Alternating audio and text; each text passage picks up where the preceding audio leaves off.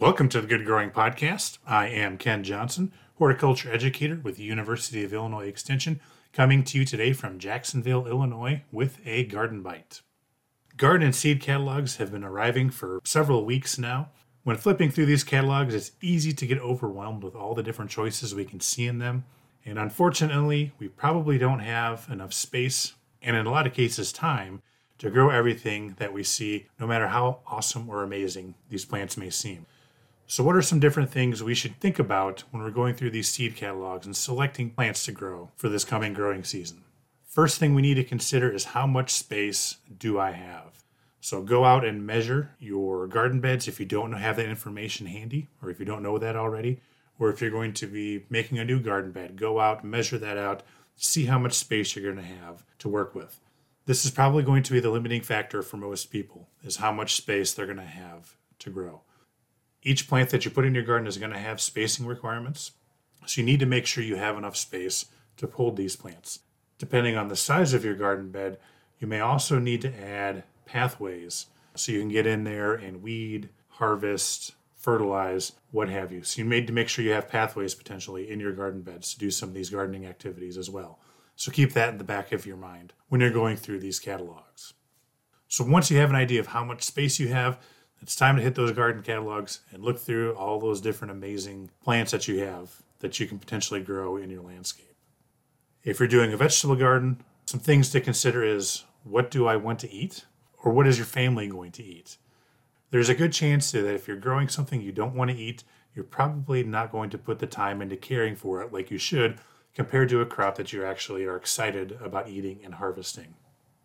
So just because most people grow tomatoes in their gardens, and you and your family don't like tomatoes, don't grow tomatoes. Don't waste your time growing stuff that you don't want to eat, unless you just want to do it just to say you did. There's nothing wrong with that either. Ideally, though, we should probably focus on plants when it comes to vegetables anyway.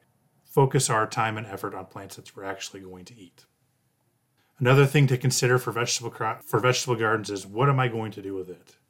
How you plan to use or process those vegetables can impact the type or variety that you choose. So for example, if we want to make tomato sauce, you probably want to try growing Roma or paste tomatoes instead of slicing tomatoes, which is what you would grow if you're going to use them on sandwiches and stuff.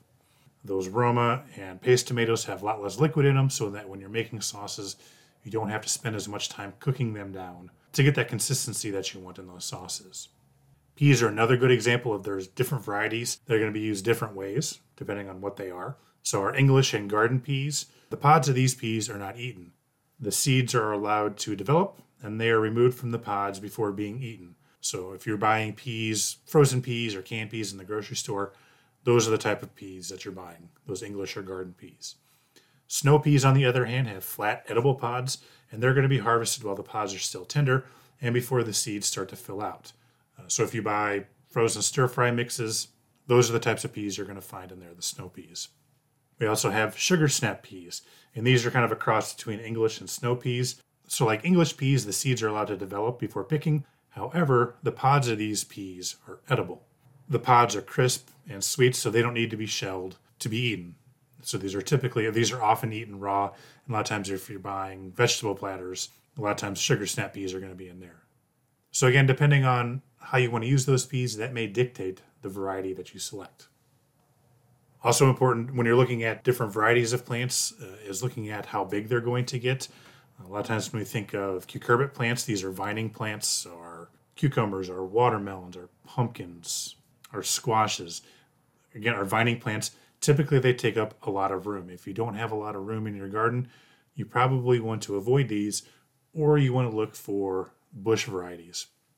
There are some types of cucurbits that have been bred to be bush varieties. They may only get 2 or 3 feet long, those vines. So these are going to be better for smaller spaces. And there are some varieties that can even be grown in large pots. So again, if you're limited by space and you want to grow some of these cucurbits, look for bush types that are going to take up less space. Same thing with tomatoes. Indeterminate tomatoes are going to continually grow throughout the growing season and can get quite large. They're going to require staking or trellising in order to keep them off the ground. On the other hand, determinate type tomatoes tend not to get as large. So if you have a smaller space, you probably want to look for more determinate types than indeterminate. When you are looking through garden catalogs, you may see the term hybrid or heirloom, and this can be both for vegetables and flowers. Typically for vegetables, but you also see these terms in flowers occasionally. Hybrids are going to be created when plant breeders intentionally cross-pollinate two different varieties of a plant, aiming to produce a particular offspring or hybrid. And this offspring or hybrid plant is going to ideally contain the best traits from each of the parents. So a lot of times, especially for vegetables, you get a lot more disease resistance in a lot of cases with hybrids. One of the drawbacks to hybrids, though, is that if you save seeds, saving seeds from hybrids and planting those out, they do not come back true to form. So it's not going to be the same as the plant you had, say, last year if you saved seeds.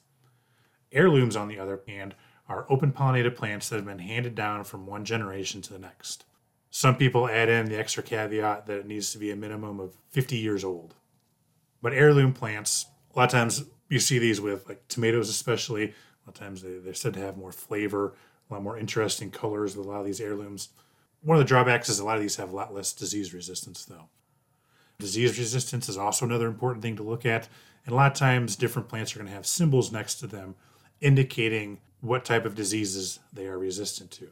So, for example, tomatoes may have initials like F, V, N, or TMV next to them. So F would stand for fusarium wilt, V for verticillium wilt, N for nematode resistance, and TMV would be tobacco mosaic virus resistance. So these initials are going to indicate what diseases these different varieties and cultivars are resistant to. If you've grown vegetables or other ornamental plants too in the past and you've had issues with particular diseases, it's probably a good idea to look for varieties or cultivars that are resistant to some of these diseases. Now, just because something is resistant to a particular disease does not mean they won't get it, but they are less likely to develop the disease compared to susceptible types. And if they do get it, in a lot of cases, it's not as severe. So by choosing these resistant varieties, you can help avoid some problems right off the bat. One of the things I like to do when I go through garden catalogs is look for unique varieties of plants. So things like purple or black tomatoes, purple potted peas, purple broccoli, there's yellow cauliflower, purple potatoes, blue potatoes, red potatoes. There's a lot of unique colored varieties of vegetables that you can find in a lot of these garden catalogs that you would not be able to find in a nursery or in a box store. So if you want to try something different, looking for unique colors is one way you can do that.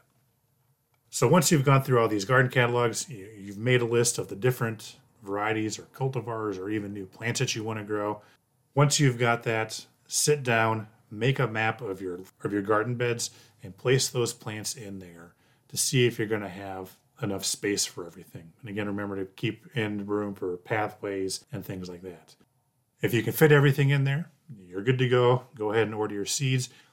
If you don't have enough space, then it's time to go back to that list and time to start removing things until you can get everything to fit into that landscape. Once you've got that list pared down enough that you can fit everything in your garden, go ahead and click that buy button and order your plants.